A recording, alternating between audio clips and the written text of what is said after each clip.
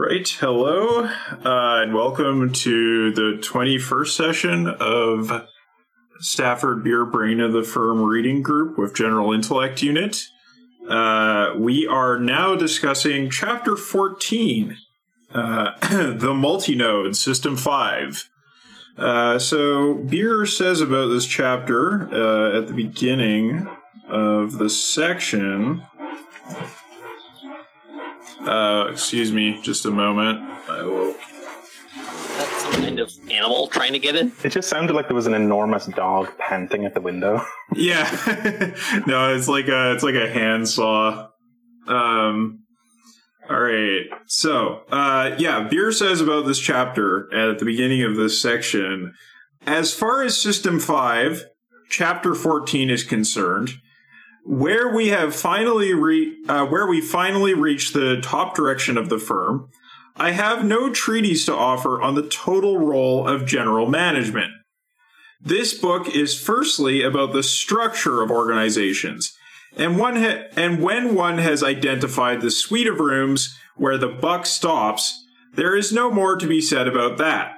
But secondly, it is about the process of regulation. The most important change that has come over the process of top direction in recent years is the replacement of autocratic by collegiate authority. On this matter, there is much to say, and two new cybernetic models are developed. The first is a brain model of the college itself. This draws on neurocybernetics at a different level from neurophysiology, which is why this part of the total model is not in Part 2. The model is drawn at the level of cells, the neurons of the cortex, and it offers a quantified insight into the process of obtaining reliable decisions from unreliable elements. Let's face it, managers are not machines for pumping out correct answers, and neither, in fact, is the neuron. The second model comes from information theory and offers a totally new approach to the monitoring of complex decisions, while they are being taken by a group such as the first model considers. This second model is almost impossible to understand at all clearly without a fully worked out example, so I have included one, which is as simple as I could make it. But the technique is meant to handle very much more complex problems indeed than this one, and so it has in practice. All right, so the multinode System 5. My personal thoughts on this chapter are that I don't know if there's a lot of value in going through the nitty-gritty. I'm especially interested to hear from people who have sort of more experience with search algorithms, what they have to say about it, because, most of the substance of the chapter is search algorithms, and, I imagine that the technology has advanced somewhat since Beer's time. So let's see here. Let's go to Rudy and then Jeremy. I think Jeremy was before me, but in any case, I was kind of disappointed by this chapter in some way because I felt like he bends the math to make the point at times. Like the whole way he stacks up probabilities is he makes some assumptions there which are slightly hidden, like the ands and the ors. But in the end, like the whole point of this chapter is to say a distributed decision-making where every channel communicates better with everyone else is much better than a strict hierarchy. And that the strict hierarchies never actually happen in practice, rather than the whole search algorithm. So that was my thoughts. Even if the numbers didn't match, is that the distributed decision-making is much better because it inherently is more robust and gets more information. Yeah, there is a pretty straightforward but nonetheless important point there that hierarchical decision-making is inherently lossy and is going to lead to bad decision making, and therefore isn't actually used in practice, even in organizations that purport to do it.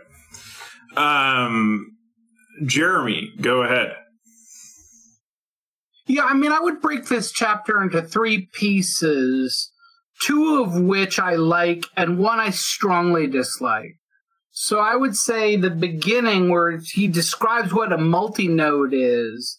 I think, again, Rudy pointed this out, the whole point is to show that top-down hierarchy decision-making in the classical model that you would learn in a business school is pretty much guaranteed to get everything wrong. And the very idea of the CEO knows best is farcical. And I think this is one of the best send-ups of top-down authority making in an organization I've ever seen. I just think it's really good. The second part, talking about how variety management is handled better with a multi-dimensional map than with a unidimensional map, I think that's also very good too, although the example of the geographical map is just a very poor metaphor for what's going on. It's not implemented well. And then the stuff about the decision algebra is just terrible. He does not explain how this thing is an algebra. I mean, the star operator, is it an operator? We don't know. Is it a binary operator? Is it a unary operator? What does concatenation mean? What do parentheses mean? It's never explained, which makes it basically gibberish. I've gone with pencil and paper, and I'm a mathematician. I mean, I've done PhD level abstract algebra, and I went through with pencil and paper and couldn't make head or tail of it. But he also warns you a paragraph before he begins that you need to read Decision and Control to see what decision-making tools people actually use. This is an ad hoc he does for the purpose of demonstrating how to grind bits down to make the decision-making easier, and that it's not really meant to be the actual tool you would use. But it's easy to forget that because the example is so long and confusing that you almost immediately forget that this isn't actually the tool he would use in this situation. When I met Elena Leonard, who worked with Stafford for many years, I asked her about this decision algebra because I've never seen it anywhere else in the literature anywhere. It's not footnoted, and there's nothing about it in the bibliography, so I have no idea where he's getting this decision algebra from or whether he's just inventing it from whole cloth.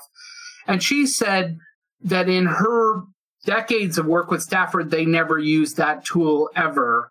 And she wasn't familiar where it came from. So yeah, we can kind of gloss over this. And if it were up to me, we can gloss over the decision algebra part. Yeah. Because I think it's a wrong turn in the book. Yeah, no, I don't think there's any value in wasting time with it. Okay, let's go to Jake and then Steve. Yeah, I was really lost with that algebra part. I read it, but I was like not at all following it. I'm also kind of like a little unclear on what System 5 is. Like, I mean, he says it, and like he sort of said it earlier than this chapter, and so I sort of have a conception of it, as like basically the thinking part, the conscious part, or the self-conscious part, whatever. But like this, I don't feel like this chapter really. That's all going to be covered in the next chapter. Yeah, I was going to say because I started reading the next chapter and I was like, oh well, this is a better, like this seems like it's an explanation of System 5, similar to how the previous chapters were like an explanation of the system. So I liked the description of like why one hierarchical, like the hierarchy of management is like dumb. I like that. I think that made sense and was like correct. But yeah, I don't feel like this put me any closer to like understanding what System 5 is or at all how it's like practiced, I guess. But yeah, the first half chapter was good. Yeah, definitely. Okay, Steve and then Matt. Just a small point. And I did appreciate his discussion about sort of the lossiness in terms of the probability once you start combining lots and lots of different systems. And that's not particularly linked to the hierarchy per se, although, it's implicit in the sense that you have lots of nodes in the multi-node, regardless of how they're organized. It's something that, in my robotics work, I've tried to emphasize because I think it's something that's completely underappreciated or at least swept under the rug.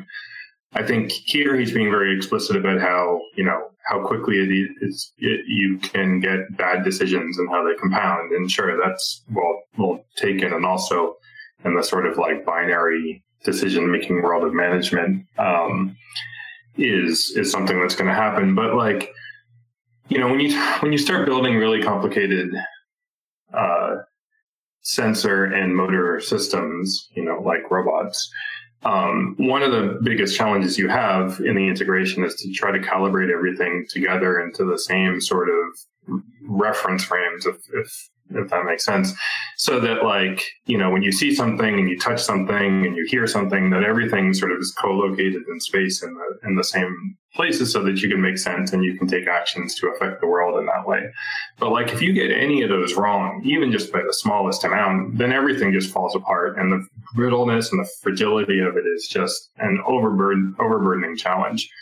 And it's very quickly to the point where you shouldn't expect more than 5 or 10%, if that, accuracy in what you're doing, which is why so much of the field is driven by hey, I got it on video. Here's this cool Boston Dynamics video. But how many thousands of outtakes are there where the robot doesn't actually do that?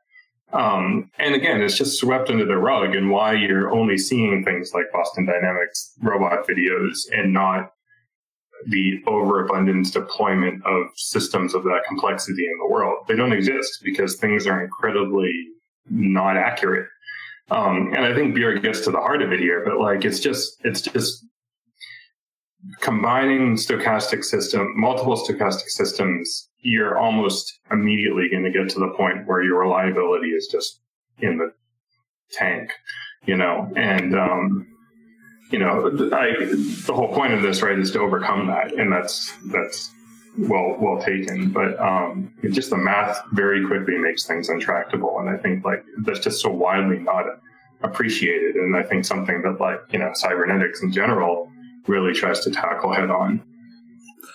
Right. No, that's a very good point. The example there, I would have to actually go back and look at this, but it reminded me a lot of Cockshot's argument for why delegative democracy is inherently anti-democratic.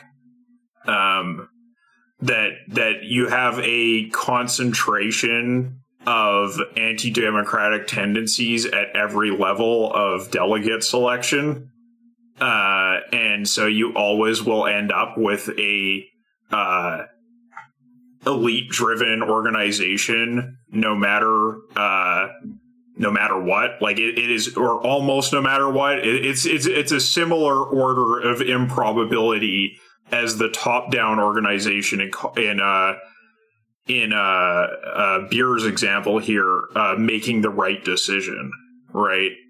So that was interesting to me to see that parallel, but I would have to go back and look in detail at Cockshot's example again to see if it's really expressing the same principle or if it's something subtly different. Anyway, interesting point there. Matt, go ahead. Yeah. I feel like if Beer's got a single thesis for this chapter, it's his utter contempt for other managers and just management practices in general in his time and place. Because not only is he's saying why it's dysfunctional, but I feel that decision algebra that doesn't even really work. I think that's him, just trying to condescend to them and just that's the kind of sort of toy model that that doesn't work that you would like put on a whiteboard, but like, you know, he's trying to say, look, you guys love to fucking think you're good at these numbers, but I know you don't actually understand them. So here's some, so here's a nice quantitative model that makes you think you're actually smart. Like I find it's just, you know, it's dripping with contempt for them. Also, the first part also just reminded me of Richard Feynman's like post-mortem for the Challenger disaster, where he found that like the further you were from the shop floor, the lower the chances you thought were of an accident happening. And I think it also speaks to like Beer's model there is kind of assuming that, you know, it's just pure probabilities, but like it's also like it's a skewed probability, you know, like when the Challenger thing, you know, the incentive was always to make it seem like things were better than they were. So like, you know, you're not just losing information, but like there's also incentives to give a certain kind of information. Yeah, and to be clear, that's basically Cockshot's point as well about delegative democratic practices. There is, because of sort of the meritocratic bias of and the class bias of delegate selection, you will always end up with a non-representative leadership, which is heavily biased against working class people or people with less education. Because of, like, you know, similar to the Challenger, the principle of we should launch because that looks good for NASA just concentrates the further you go up the chain. Okay, well, I think then my feeling about this chapter is we go over the first section in a little bit of detail, and then maybe have a brief discussion about the second section and just drop the third. All right, so the direction of the Enterprise, with its concentration on where we are going rather than where we have come from, with its foresight, that is to say, is the thinking part of the whole organization. This, for the body, is the cortex itself. And for the firm, it is the senior management. We may ask how System 5 is organized to deliberate policies and to take decisions. So here we have an orthodox org chart. It is basically you have one leader at the top, and then 3 below that, and then 3 below each of those 3. In Figure 39 is depicted the highest managerial echelon of the firm, as it might be seen on the typical organization chart. There is MM, the manager of the whole enterprise, called the chief executive, and he has 3 main subordinates, M1, 2, and 3, who are directors or vice presidents. Each of these, this is simply a convenience, also has 3 subordinates, so there are 13 people considered in the illustration. Experienced businessmen would recognize that this picture is intended to show how the chain of command is organized. That is to say, how accountability is distributed. No one of experience would expect this chart to show how the senior echelon actually operates. And yet it is true that some businesses really do operate according to the chart, and the behavior of most businesses is, more or less, off and on, influenced by it. Let us consider a very serious decision requiring a yes or no answer from the boss and work out how the chart seems to imply correct behavior. Quote unquote correct behavior. Okay, so the boss sends for M1, 2, and 3 and explains to them the situation. He tells them that each should come and see him independently so that he can concert their views himself. That seems reasonable, because if they deliberate together outside and come back with an agreed solution, what is the boss for? He will hardly contradict their combined view. M1 goes away and summons A, B, and C. These are, of course, his divisional heads, and he repeats to them, his subordinates, exactly what the boss has already said to him. And for the same reason, M1 asks his subordinates not to gang up on him. He would rather hear each of them speak independently and then weigh the evidence. Eventually, A comes back with his view to M1, and so on. The protocol is followed throughout. It all sounds both reasonable and stately. One might be tempted to say this is a well-ordered company, not prone to the normal gossip-mongering and squabbling, which, even at the most senior levels, appears to influence many major decisions of many enterprises. All this clear-cut formal behavior looks as though it might work for one major reason.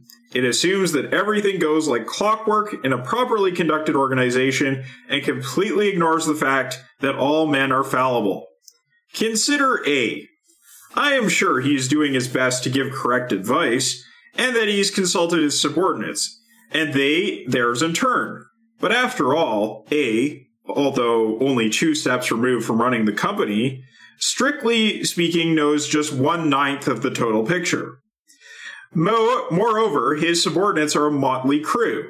Some of them are hardworking, honorable people, but at least a couple are incompetent, and A does not really appreciate the fact. Another, and he is most aggressive and convincing, is primarily concerned with his own ambition to unseat A and take his job. Furthermore, all of A's subordinates are fallible, even when being totally honest, thoughtful, and responsible in their advice. That is because their subordinates, like themselves, have trouble with subordinates. So what is A's advice, when he gives it to M1, going to be worth? And how shall we measure that? Certainly, A's advice will not be worth full marks, although the organization chart somehow manages to imply that it will. We might measure its worth over a large sample of incidents by asking how often the advice A gives turns out to be satisfactory, which means accurate, sober, well-judged, in perspective, mindful of implications, careful of staff, and so on. Some readers might feel, contemplating these criteria, that they never receive satisfactory advice.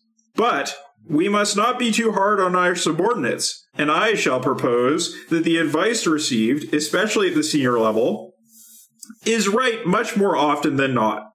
For instance, we might say that A delivers the goods 7 times out of 10. That would be surely a very high score. But of course, the same considerations apply to M1 himself. However, we shall again be kind. Because he is more senior, I take it that he is right, and offers good advice to MM, the boss, 8 times out of 10. MM himself, although the boss, really must not be thought infallible, but he did get to the top, so let us judge him right 9 times out of 10. All of this, you might think, is most charitable, to say the least. That's my comment. Now we shall work out the implications of this whole scenario, taking a particular example. The answer, we know with hindsight, that the boss has to produce is yes. So the correct answer is pre-decided. It is yes, it is 1 instead of 0. Yes instead of no. This is the right answer in this case. If A is right 7 times out of 10, it means he has a 0.7 probability of being right on this occasion. So has B, and so has C. Because they have been forbidden by M1 to compare notes, their advice is independent. Now, M1 is a cautious man, and I propose that on this occasion the matter is so serious that he has made a private deal with himself. He has decided he will not say yes to the decision problem unless each of A, B, and C says yes. So all of them must say yes in order for M1 to say yes. And they all reach that decision independently. This decision criterion, secretly decided upon by M1, requires that the 3 subordinates each be independently right at the same time. The probability that this will happen is multiplicative. That is to say, 0.7 times 0.7 times 0.7. Because of the setup and because of his private decision, M1 has a chance of 0.343 of receiving correct advice. For instance, B may not be saying what he really means, and M1 is supposed to detect this. We know that M1's judgments are right only 80% of the time, so if M1 is to pass right advice to MM, his chance of doing so this time is 0.8 times 0.343, which is no more than 0.2744. So in other words, he could only get the right answer 27% of the time.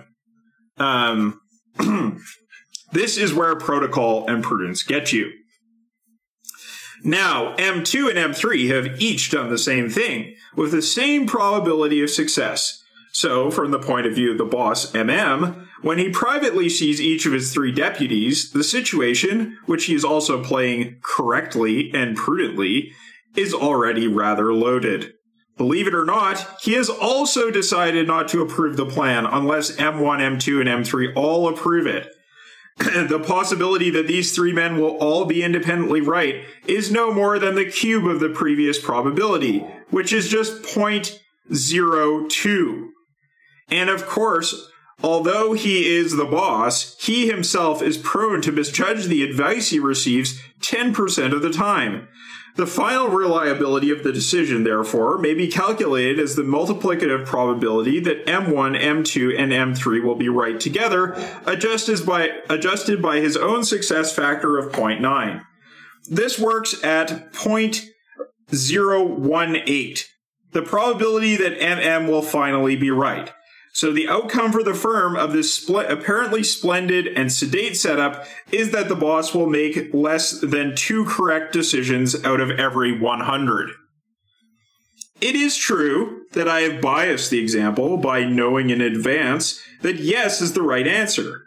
If we did not know this, we could say that MM will not be pushed into backing a wild scheme very easily, which sounds much more sensible. Even so, prudence on such a scale is stultifying. Evidently, enterprises which actually work like this would not succeed. Evidently, also, firms cannot really be organized to operate like this, however the organization chart looks. Let us turn for advice to the brain, to the cortex, where the body's policymaking and decision-taking go on. We have met the neurons before. They are the individual decision takers of the brain insofar as they receive the variety of inputs and have to take a decision which says either yes or no. Their axons must fire or not fire. If we look at a piece of cortex under the microscope, we shall find that the manager neuron is far, far less reliable than we have assumed the human manager to be. All right, so any comments about the little farcical scenario that Beer sets up here? Shane, go ahead. This whole kind of fragmented image, right? The epistemological fragmentation of stitching together the thing stems directly from the capitalistic bourgeois brain rot that is the kind of micro-tyranny mindset, where right up at the start that the subordinates are forbidden from collaboration. They must report to him independently, and he, the king, will integrate the information.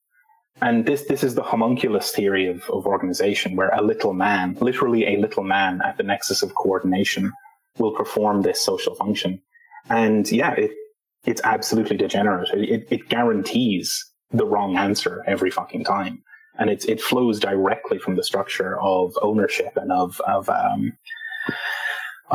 the way power works in the society, right? Like the little man will decide, and that's how shit's going to be, and it guarantees failure. There's no other way it could be, and it also means that trying to do Bolshevism again or whatever is guaranteed to the same failure. It also means that the reactionaries who are like, oh, we should just put a king in that seat, are also guaranteed to failure.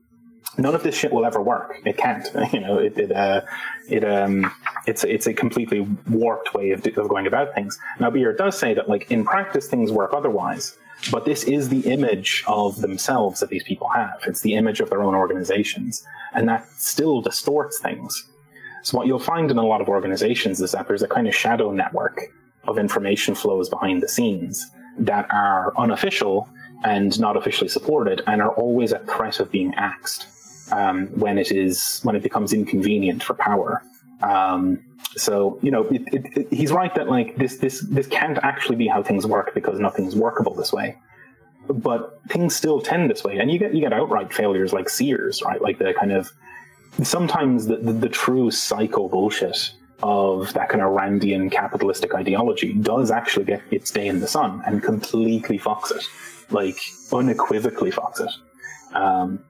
Luckily, most of the time they don't actually get to operate this way, but they get to pretend they operate this way, which conditions their own brains, which it's poisonous, ghastly stuff. Yeah, so this sort of applies to all autocracies, right? And I think we had in the Discord this week, someone posted the person who actually came up with the org chart in the first place, and they were a military man. So that was the kind of tyranny they were operating with. But it was still basically operating on the same principles. Okay, so Jeremy and then Matt.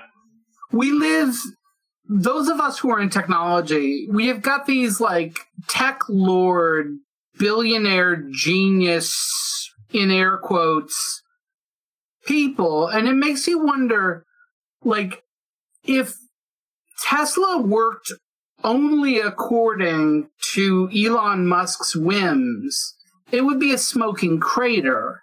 There must be a secret system in play that keeps Elon Musk's whims from completely fucking up their organization all the time. But we don't know anything about that. And we see this, I mean, in most, I know people at Facebook and Google and Amazon and most of these big companies, and I have no idea how they keep their companies from shitting the bed, and yet they do. So there has to be something else going on. I mean, the times where you see these hierarchies totally reinforced, the example that comes to mind for me that's had a real impact on my historical epoch is the U.S. occupation of Iraq following the 2003 invasion, where you had a bunch of brain genius neocons who had these fantastic Pinochet-style ideas on how a government should be run that were just utterly barking insane. And it was very clear that none of them understood Iraqi culture or Arab culture in any way whatsoever. They thought they could go in there and create kind of the ultimate Randian system. And the only thing that kept it afloat was that the USA was willing to pump trillions of dollars into the failures to keep them going for a decade. But there's been no repercussions for that. So it seems like if you have enough money, you're shielded from consequence no matter how barking your ideas are. Yeah, I mean, I was playing Disco Elysium the other day, and they talk about the last monarch of the city you're in, and how he just what'd he do? Tons of drugs, filled his palace with absurd extravagances, and this cavalry officer, that you talk to, will just defend him to the very end. Is oh no, we failed him. Surely these extravagances he was undertaking are just indications of how heavy the load was, how heavy the crown weighed. No. Matt and then Steve. Yeah, it is interesting how he gets at like a Führer principle or whatever, or Bogdanov wrote this book, Philosophy of Living Experience, that read last year, and he talks about what he calls like authoritarian causality, that that like it was the dominant philosophical paradigm in feudalism, and that is like just like it's how people like just thought the world worked. That under capitalism it gets replaced by something else that I forget exactly the term, but it's like things happen because like they need to happen. But like we've still got these layers here, like it's this organic process, and so it is interesting how things get like embodied in these people, even when like on some level you have to know that that's not how it actually works. That also was interesting that like Beer's thing is descriptive as much as it is prescriptive. He's saying that no organization, because it's impossible, like no organization. I'm not telling you to not run your organization like this, because no organization can work like this. It's not even about like a justice thing. The East India Company, couldn't have actually worked like this. It had to have had, like networks of, of communication and stuff that were more organic. But yeah, I mean, it is interesting how you see this, like, these complex networks just embodied in these people. Like you'll hear people, talk about like Assad or Putin, as opposed to like, these complex layered networks of like military personnel and intelligence personnel and oil men and stuff. Like, it's not like this one guy. And if you change the one guy, then everything changes. That person's just like the most visible symbol of like this whole, thing. Right. Indeed. And Steve, go ahead. I mean, three things, I guess. So, like, one, I think what's a little bit missing in sort of the math, I guess, if you want to even say that. I mean, what he's doing is presenting sort of like if you take a step back and look at this, like, overall, you're probably not going to get things right. But, what it is missing is that as you go up the chain of command or whatever, like, some of these weak probabilities or whatever, like people do make the right decisions. And once they do, like from that perspective up the hierarchy, it doesn't matter if, there was a 90% or a 99.9%, likelihood of getting it right. So like, with competent people in there being able to assess these decisions and then often getting it right, then sure, okay, you're going to get things that at least sometimes are functional. I think that like, what we with Jeremy's example with BRF4, like that's a good example where you don't have competent people at the nodes, right? Because they're all political hacks, and so you were having people make all sorts of bad decisions constantly, and so it was quickly showing like how tenuous the whole structure is when you do this. But yeah, if you shovel money into it, you can hide a lot of things. For sure, because that just doesn't matter if you're making bad decisions. But it also, what's also missing, I guess, is that like in all of these situations, or the bigger situations, you also have these shadow networks too, which are there to cover up the fact that bad decisions are being made, right? And you're pumping almost just as much, if not more, effort, money, time into that network, so that you're just obfuscating the whole thing. So things are much less tenuous, or in general, but as long as you can hide it and have a good PR team or whatever, then you can clearly get away with a lot. And, that's not good. We should get rid of that. Sure. I mean, there is a sort of assessment of organizational health that people in the organization are going to make, which I think Beer mentions as a System 4 thing in the previous chapter. And it's also true that you have the managers trying to massage this image to make it more appealing than it really is. So that's another dimension to this.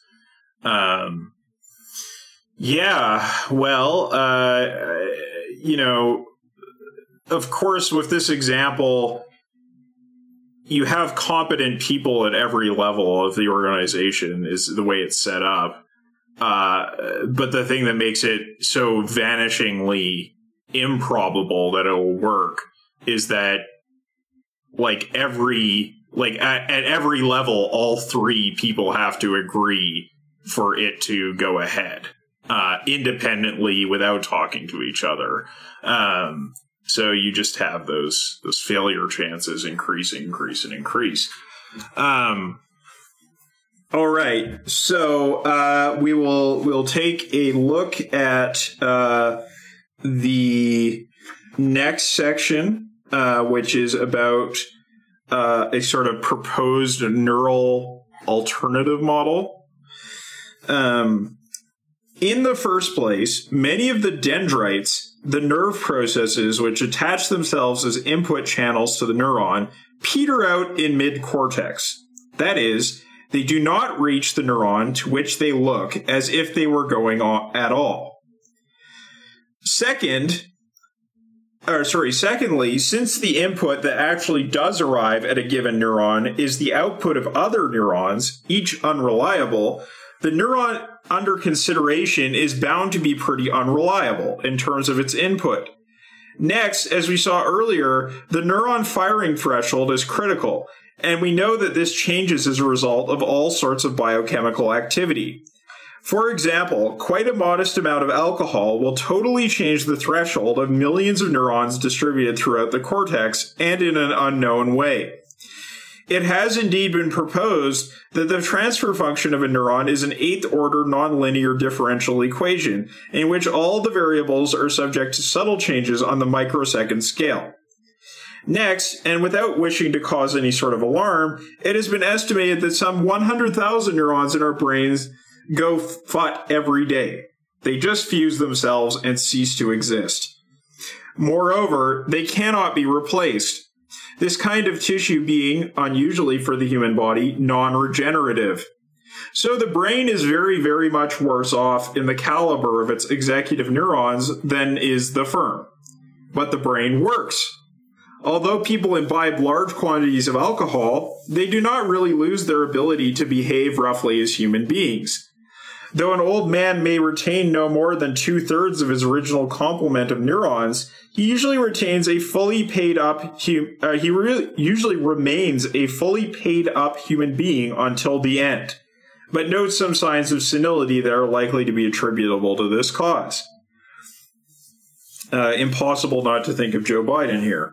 The fact is that the brain handles these problems exactly as does the firm.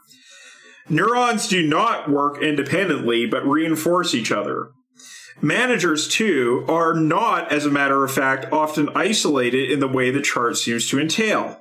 In short, System 5 is not the collection of nodes, logically organized to be precise and well-mannered, that our first model suggested. It is instead, whether made of neurons or managers, an elaborately interactive assemblage of elements. I call it the multi-node. Then let us, by all means, try to draw a better org chart than we had in Figure 39. An attempt to do so appears in Figure 40, and it will at once be noted by anyone who has ever looked at a book about the brain that this diagram, save for the letters, looks extremely like a chunk of cortex. In fact, we are now resolving our model of the nervous system to a level of detail much finer than before, and we pass here from the consideration of neurophysiology to that of neurocytology. Cytology is the science dealing with the cells themselves. This new organization is still concerned with the interaction between 13 top managers who look exactly as they did before in real life. But it is now conceded that A, B, and C are in a communication with each other and are capable of formulating a view. What is not conceded is that a single transmission of this view to M1 will necessarily convey their considered opinion. 3 transmission lines have appeared between the concerted outlook of these subordinates and their chief. This accords with cortical architecture. It also accords with behavior in a real enterprise. On any serious topic, neither the boss nor his subordinate is likely to be content with one excursion into the problem which has to be resolved, given that the problem is at all difficult. My example assumes that there will be 3 efforts to get across what we think to the boss. So say the subordinates. The boss may view this operation as 3 attempts on his part to find out what the hell they are really thinking. So we have M1 is connected by these various channels, these 3 thick channels to A, B, and C here. which, are very sort of rhizomatic in their connections.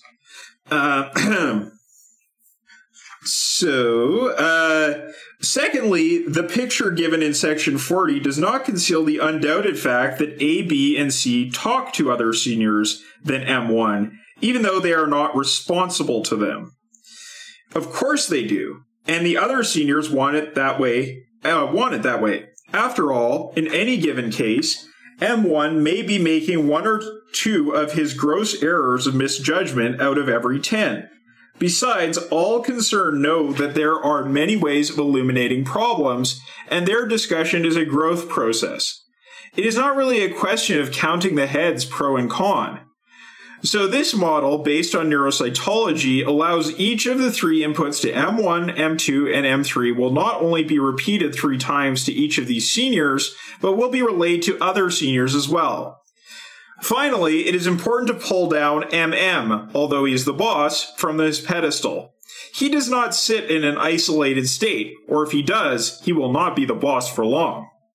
If he treats his 3 immediate subordinates with any respect, that is to say, as colleagues among whom he is primus inter pares, then he will join in the decision-taking process with them. Moreover, he himself is not above receiving messages from the next stage down. M1, 2, and 3 may, in a protocol-ridden organization, vigorously complain that there are direct channels of communication between their subordinates and their boss. But in any real situation which is at all robust, this is exactly what happens. A does not entirely trust M1's judgment, perhaps, and besides, this is a real world, A wishes to register personally with MM. For his part, MM does not want his life sources chopped off by M1. Who are these people who advise M1? What are they really like? And are they any good? For this has a bearing on the value of M1's advice, and so on. Thus we find in Figure 40 an account of a brain-like organization for the top-level decision process. There, as before, are the 13 executives, but this time they are seen to be organized sensibly. Now, let us calculate on precisely the same presumptions as before the reliability of the decision which the boss will transmit. Given that all 13 men are prone to error, it might appear that all their mistakes will now often be repeated, so that the outcome is worse than before. Not so, as we shall see. Anyone have comments about this section? Okay. So, Jake, go ahead. Yeah, I think this is a pretty good section. I like, how he's talking about sort of the multiple ways in which the connections between the people, I guess in this case, the senior managers, right, actually add up to something worthwhile. And I think this is again, where the analogy between the neurons is really key, and really really fits well, And I think something about the sort of how he talks about the connections between the neurons. There are a lot of connections at the beginning, and then they kind of get pruned off as they don't get used. I think shows to when we think about what is the how do we implement this kind of thing? What does it look like in practice? I think obviously, well, not obviously, but thinking about extending it past just what does senior management look like in a place where there's not technically senior management, is it elected leadership of an organization, or is it just all people, all members of an organization? I think this is where the allowing for discussion between people in an organization is key, and it's that builds the kind of connections, and then the ones that aren't used just die, quote unquote, the people that decide not to use a organization-wide Discord or something, that means they're just kind of left out of the process. And I think, work needs to be done to integrate people into the process. It's kind of an ongoing thing, especially if you're an organization that wants more people to join, then you kind of constantly need to be refreshing people's memory that oh yeah, this thing is this, by the way, just in case you haven't seen it, here's this place to do this discussion, or here's the channels to have these things happen. And I think there's like resistance to this among like the left, among some people on the left, people that don't want to like give up their control, right? Give up their control of information flow, or people that are mistrustful that the people are going to use it in the way that they want to use it, which is like, yeah, maybe they're not, but that doesn't mean it's bad, you know? So I think this is like one of those things. I'm still a little confused, I guess, or I'm curious about like how this kind of integrates into the actual like whole picture of what System 5 is. Because I know it was talked about some time ago of like, I think it was Allende or whoever said like System 5 is the people. And it's like, I'm kind of struggling to figure out like, so what does that mean in this kind of instance? Like, does that just mean like there must be like links between all the people so that decisions can have input from all the people, which like I agree with, but like, I don't know if that's what sort of you could kind of make that connection or what, but yeah, I think it's pretty interesting. Right. Yeah. So hopefully we'll get a little bit more detail about that in maybe a little bit in this next upcoming chapter, but probably in the final section of the book more so, I would expect. So Jeremy and then Matt. So one of the later beer inventions in the 90s, I don't know how familiar you all are with Team Syntegrity, but it was an attempt that beer came up with to create a multinode to do decision making.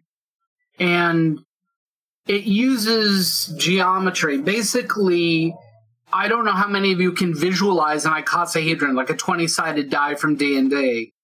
But imagine that each person is an edge on that icosahedron, and that each vertex is a topic worthy of discussion needed in a decision-making process. So each person touches two vertices, and because they touch two vertices, they're on those two teams. And your idea, each team has 5 people on it, because 5 edges meet in a single vertex. And through a series of iterations, all the teams meet 3-4 times, stackable over the course of a week.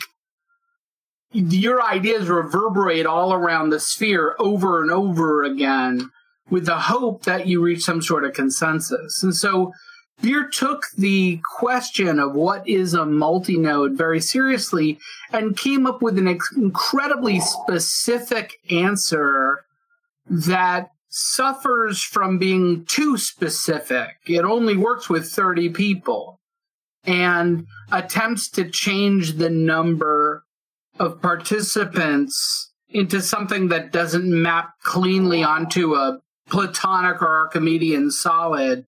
Kind of fell apart. But he was very, very interested in coming up with multinodal processes that were absolutely non-hierarchical. Every edge is equidistant from the center. So there is no boss. There's no that everybody in the multinode has exactly the same level of hierarchy.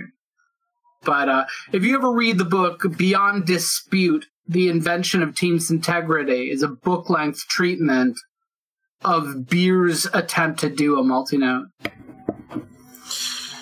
All right. And Matt, go ahead. Yeah, for System 5, I think one thing that's important, and that gets with it with this integration is that the senior management aren't like doing syntegrations like constantly. I think the trick is that System 5 works at a totally different time scale than like everything else. Like your conscious mind, works a lot more slowly than you're making way fewer decisions like per minute than like a skin cell, and so your System 5 can be like a committee that meets twice a year, and then the people that are there are System 5, and they're setting like the sort of high level like parameters, that wind up governing like other stuff. And I think Jake was saying with getting rid of entrenched leadership. I think another thing that he's kind of getting at with this integration is that it's maybe even like cockshot style sortition that, or which you can even see I think in like academic departments. Like my understanding is that being chair of the department isn't like something that you are for years and something that people want. It's like a burden that people pass around like year after year, and I think like that's kind of Beer's model, but that it's this temporary thing that that it is just one of the hats that you wear sometimes. Oh, and also one last thing about that, in terms of like neural things like that are understood differently now. This is actually one of the ones that's like very different. Like you totally make new brain cells like all the time. Right. I thought that was the case. So these examples between the firm and the brain actually are more parallel than Beer thought at the time. Rudy, go ahead.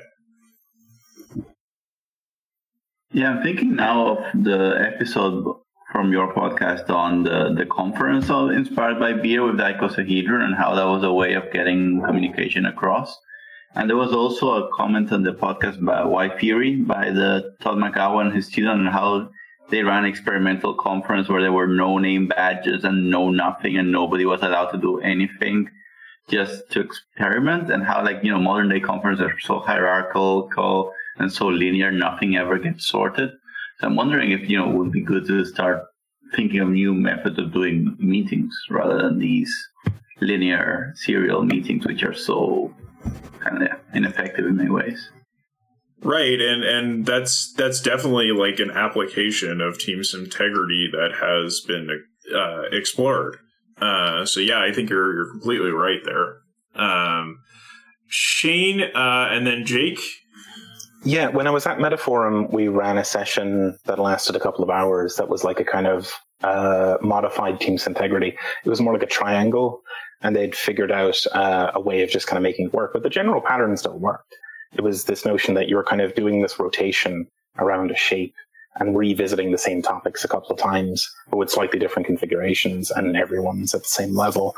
I think it's a really interesting avenue for further exploration. I think you could probably work out ways of generating, given a number of topics and a number of people, you could generate a rotation, and just because we were all given, we were all put on colored teams for each topic, and then just given a spreadsheet of go to this room at this time, do the session, go to the next this room, and it's all kind of worked out ahead of time, the way you'll move around the shape.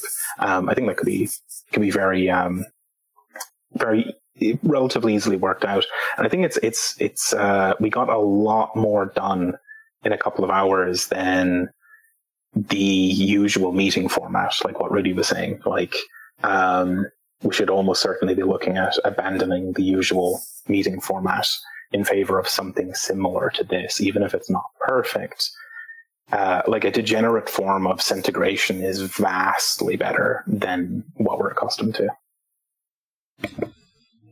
Yeah, I feel like I need to keep that in mind in my personal life so I don't keep doing useless meetings.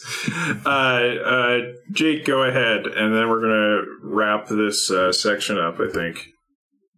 Yeah, I remember, I think that was one of the first episodes that I heard of the podcast that really hooked me into it. It was very interesting. And I definitely think about that a lot, of what are ways we could kind of have different ways of meeting that are actually more useful.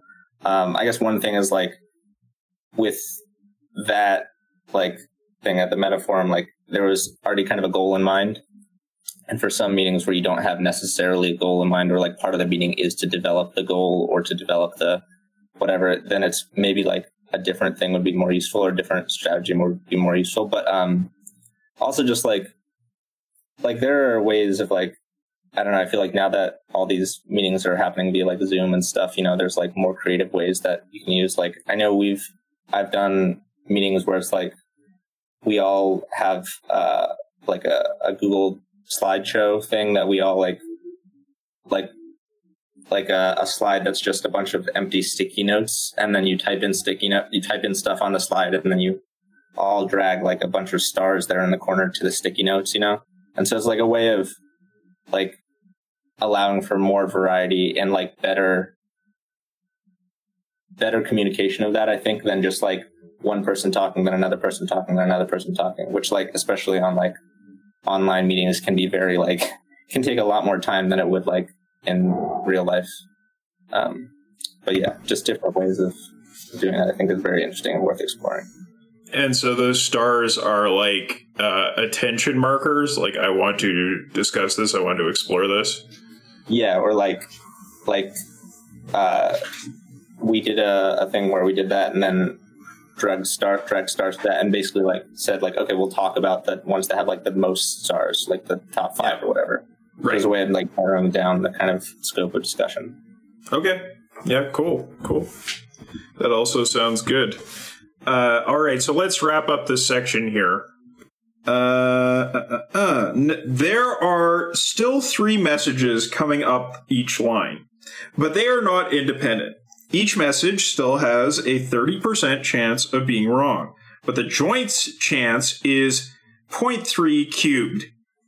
The probability that A will now receive a correct message from his own staff has therefore become 1 minus 0.3 cubed, or 0.973. But each senior manager is now receiving the message from each of the 3 sources, which gives him a multiplicative probability of being right equal to the cube of the last figure, adjusted by his own probability of being right equal to the cube of the last figure. Adjusted by his own probability of making a correct judgment. Now we said that M1, 2, and 3 had a 0.8 probability of making a right judgment, whereas the boss, MM, had a 0.9 chance. The model proposed treats the boss as a colleague of his 3 subordinates, so that there are 4 people equivalently deliberating this problem as a consortium, each with an average possibility of being right 82.5% of the time. This means that any one of the 4 have a chance of being right, which is now P equals the absolute value. Is this absolute value markers? I can't quite read the text there. Brackets. Yeah, it's just brackets. Okay, so yeah, P equals 1 minus 0.3 cubed, 3 of those times 0.85 or 825, or in other words, 0.76 chance of being correct. But because all 4 of them are deliberating together, the total chance of making an error is the 4th power of the chance that any one will make an error. In other words, capital P equals 1 minus P to the 4 equals 0.0033. So that is their chance of making an error. So the probability this entire system will yield the wrong answer turns out to be 1/3 of 1%. In other words, this management group will, as a whole, hardly ever make a mistake, as long as its members really collaborate. This is how the brain does the trick, and this is how successful managements already work. It is the way to get reliable results out of unreliable components. All I have tried to do is provide a cogent explanation for their mutual success. But what surely follows from this is that we ought to retain in our heads a better account of the organization of the enterprise than our orthodox charts supply, and make various admissions which appear to conflict with the orthodox principles of management.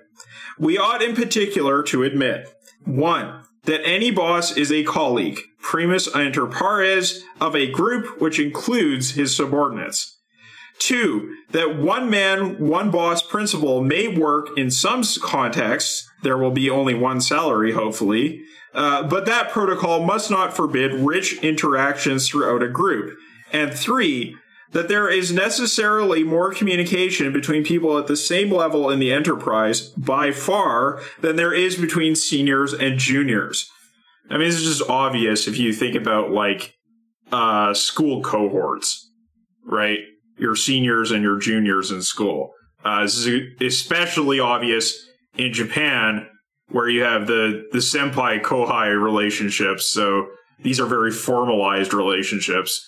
And then the people among the same age cohort or same grade cohort will communicate a lot more than they do if they're senpai or they're kohai. The first 2 points, and the third to a lesser extent, emerge from our analysis. More telling evidence for the third point, however, comes from behavioral science, where many measurements have been made which clearly indicate the truth of the assertion. In the diagram, these horizontal pathways have been no more than indicated because the picture is already complicated enough as it is. The next question is, how on earth can this kind of system be controlled?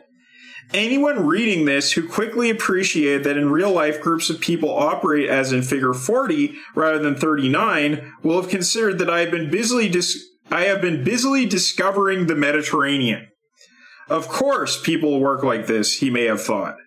The operation of such a system is usually called politics, and success goes to the politically skilled because of the immense complexity of the communication paths.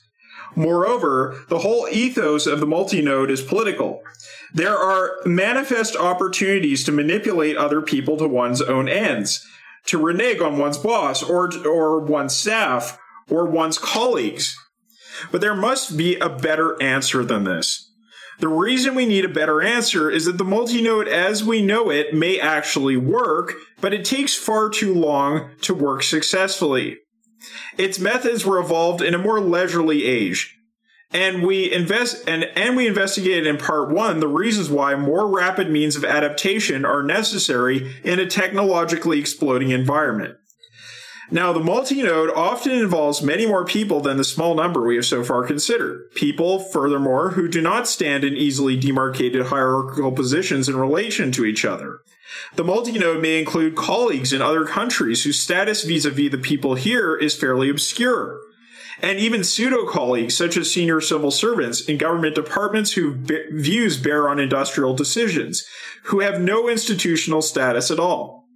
Then there are advisors and specialists of many kinds, who may be, for example, in consulting firms or universities, whose views are important to the decision, but who again have no hierarchical rank. All this makes the real problems of real multinodes much more difficult than the problem facing our fabricated sample organization of Figure 39. Fortunately, however, the neurocybernetic model we have proposed fits this more complex reality better still. We claim we know how the whole thing works. The problem is to make it work more quickly. That must surely mean the introduction of discipline and order of some sort into the situation. It also means, however, that no measures may be adopted which would at the same time put the remarkable freedom of action and the wonderful flexibility of the multinode in jeopardy.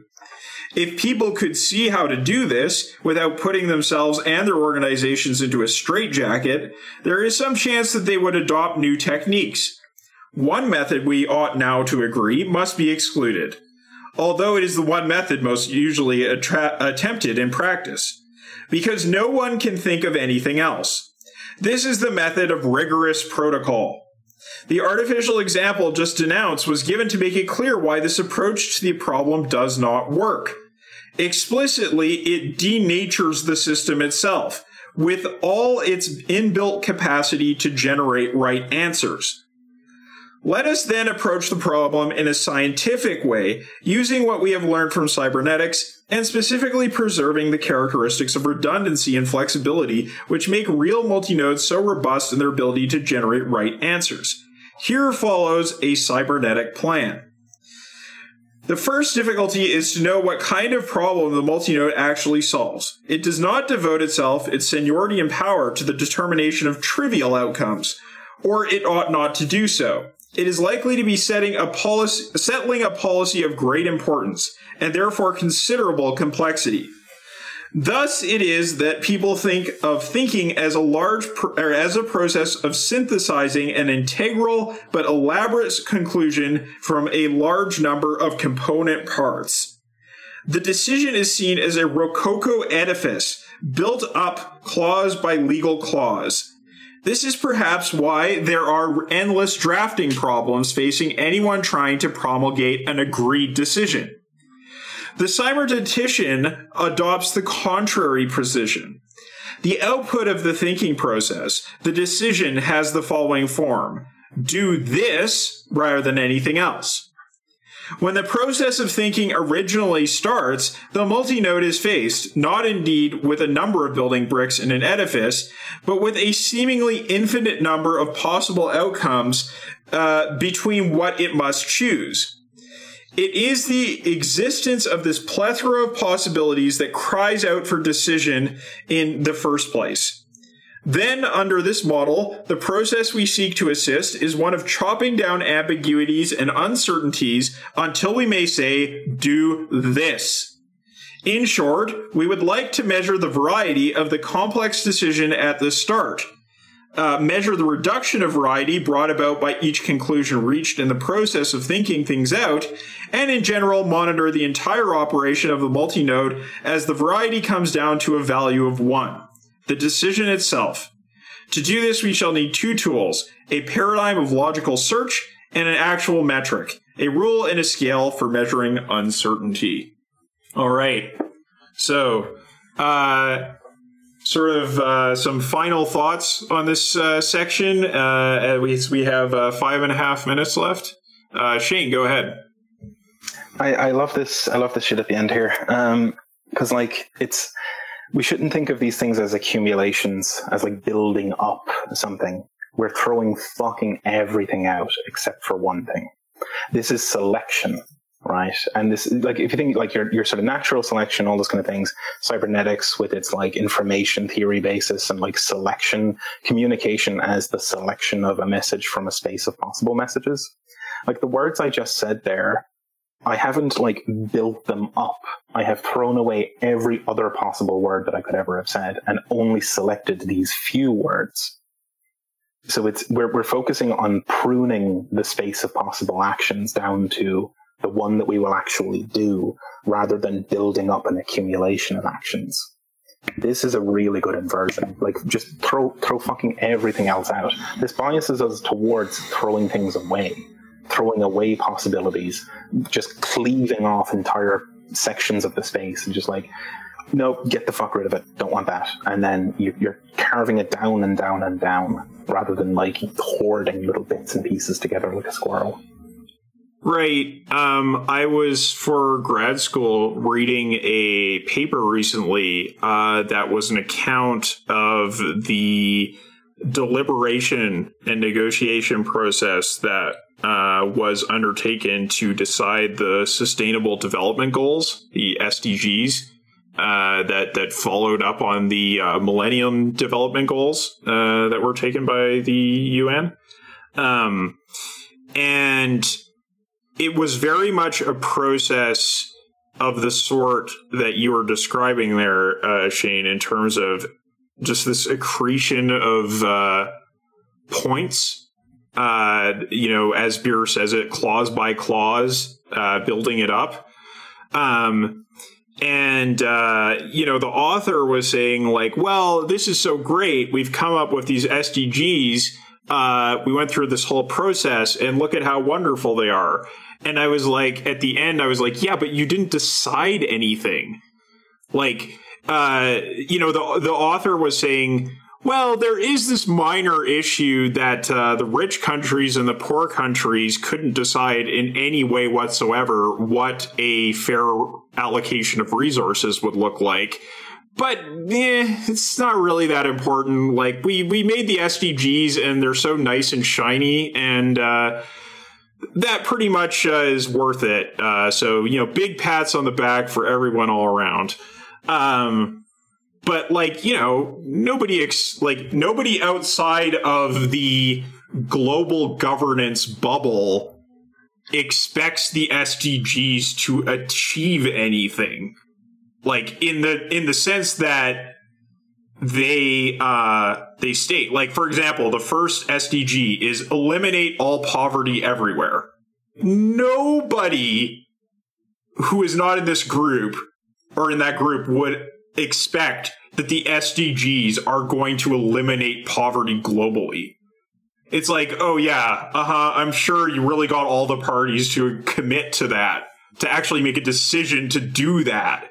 No, it's just bullshit. So, I think that this idea that, like, your sort of UN level System 5 organizations that are making these really difficult global decisions should actually decide on something is well worthwhile. Matt, go ahead. Yeah, and this also made me think of times when, like, when like the high level decisions have like actually been helpful. When it's like, they're making a decision that's really not like a technical problem. Like, it is, there are certain things where, like, there's no right answer for, like, how much you want to prioritize, like, ease of use versus security, or or risk versus reward. Like, I'm a data scientist. I can build lots of different models of different things. I can identify the trade-offs, but ultimately, like, I need, like, the client to actually say, like, this X is more important than Y. Like, if there's a trade-off between X and Y, choose Y. And there's that interplay between, like, the implementation or optimization and just, like, what the actual objectives are. When it's not a technical problem to decide, how much exploitation versus exploration, like, there should be. Yeah, absolutely. That's a more fine-grained thing to decide, and you won't want to offload that on System 5. Now, Shane, go ahead. One last point, I guess. The thing I brought up about, like, communication, right, like information theory, also brings us a sort of interesting and I think important thing here, that with information, the amount of information contained in a selection is kind of proportional, or in some proportion, to the space of possible selections. So if you have an extremely wide space of possibilities, such as the entire English language, selecting some portion of it actually has quite a lot of meaning, whereas the sun rising tomorrow has no meaning whatsoever because nothing else could have possibly happened. So, like, when we take decisions, we have to actually, like, to meaningfully take a decision, you have to prune an extremely large possibility space down to a particular set of actions. Whereas deciding, like, I'm going to keep breathing isn't a particularly brave decision. It's like, well, what the fuck else were you going to do? And, like, it's similarly when a company says, like, we value professionalism. Well, fucking of course you do. Nobody's going to take the other side of that bet. Like, nobody's going to say that they value unprofessionalism. Like, come on. So it's like, it's contentless sort of statements. Similarly with decisions, we have to, like, really be honest about, like, what are we actually deciding on, and what are the space of alternatives? Because, like, when I know I keep coming back to it, when Trot's going out to sell newspapers, like, of course they fucking do. What else are they going to do? Like, going out on a Saturday to sell those fucking papers. There's no content. There's no information content there. It's not a decision, because, like, that's what they do. Like, it's the thing they fucking do every week. Like, when they decide, the brave decision to go out on a Saturday and fucking try and flog newspapers at the side of the road. It's like, yeah, it's not a decision. You were going to fucking do that anyway, right? Deciding to do something novel would be a decision. But that kind of shit's just habit, We kind of have to assess, like, what space of possibilities are we working in, and are we really deciding amongst that space, or are we just kind of going through the motions? Yeah, it's a good old difference repetition, right? And yeah, I mean, the sort of most meaningless decisions are the tautological ones, right? It's like, we're going to be what we are. Okay, great. Yeah, Jake, go ahead.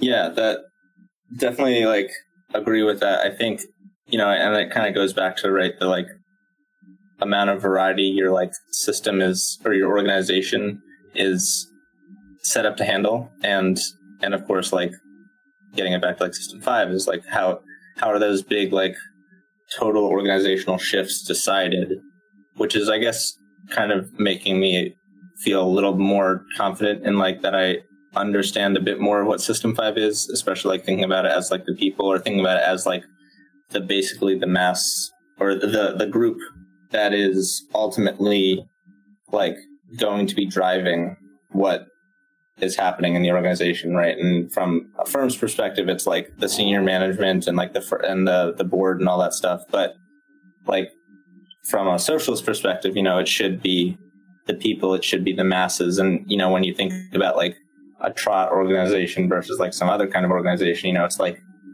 there's if you want to, I hate to use the word like revisionism or whatever, but like think of it like as a turn away from the masses or of the working class, a turn away from that towards the more like, well, the people that that line up with the variety that we're able to handle, which is like people that want to stop and like talk to you at a farmer's market on a Saturday about a socialist newspaper or whatever, is not actually the working class, right? And so when you think about like strategy for like actually like achieving socialism, or for like building a mass, like a revolutionary party or whatever, it's like you have to be thinking of the working class as the base, or the people in like the society as the base from which you need to like build the organs of the working class decision-making process and like control of themselves, obviously, but like it has to come from that. And I think,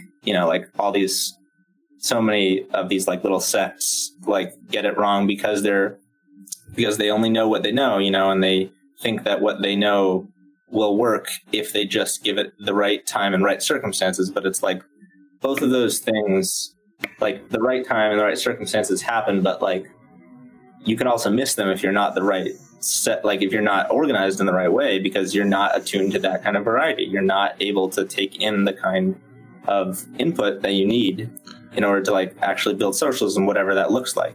Well, to sort of take an invariant program as your organizational and strategic perspective is basically trying to make a virtue out of the statement that a broken clock is right twice a day. Yeah, exactly, yeah. It's like, okay. It's not great. Jeremy, go ahead. Yeah, in Status Quo, which is Beer's take on Marx's Capital, there's a diagram where it shows that capital organizes and forms System 5s, but that the dictatorship of the bourgeoisie is constantly scrambling proletarian System 5s.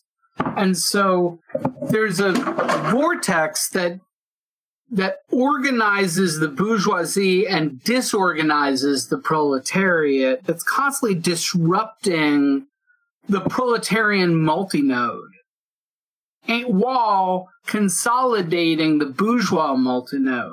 And that's class struggle. I mean, at its core, class struggle is the attempt for the proletariat to build its own System 5, its dual power System 5, and have that System 5 supplant the System 5 of the dictatorship of the bourgeoisie. And what we found in 150 years of Marx and beyond is that it's really bloody hard to come up with a System 5 for the proletariat that can survive. I mean, one of the things that was infuriating to other Bolsheviks about Lenin is that Lenin's programs kept changing. That he would, the April Theses were so controversial that no Bolshevik paper would publish them. So there's some really weird dynamic there with Lenin constantly changing the rules up because he saw the circumstances changing in very dramatic fashion, with a system that could not keep up with Lenin the same way, and just found him infuriating until they were just like, okay, you can just have all the control. And prior to that, it was very, very democratic, and there were lots of different factions, and lots of people argued within the Bolshevik Party, you know.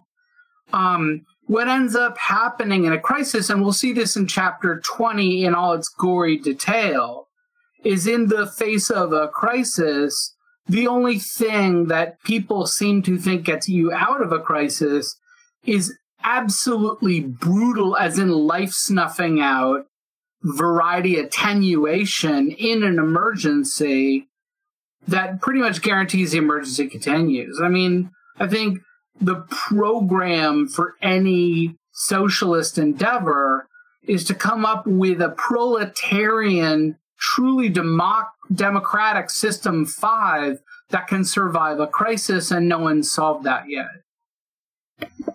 Yep, it's very much. It's very much the riddle of history. How do you construct a viable proletarian multinode? No. So my personal feeling is that we should go to the next chapter next session and not dilly-dally with the algebra and so on. Jeremy, do you have a point there? You're muted. I would include very briefly the last 4 paragraphs at the end where he wraps everything up. Like, I wouldn't touch the decision algebra with a barge pole, but I think the wrap-up is valuable, especially the thing where it talks about the spikes in variety when you're solving problems, because that's something really worth considering. You know, that you can start to solve a problem, you're reducing variety, and then suddenly it spikes horrifically upward. Mm-hmm. You know, the mechanics of that is something we should at least touch upon, even if we do it in about 5 minutes. Okay, so we'll do last 4 paragraphs of this chapter, and then we'll move on to the next one next session. So read the next chapter for the next session, and we will do some more talking about System 5. Thank you, everyone, for participating. Everybody. Bye. Later.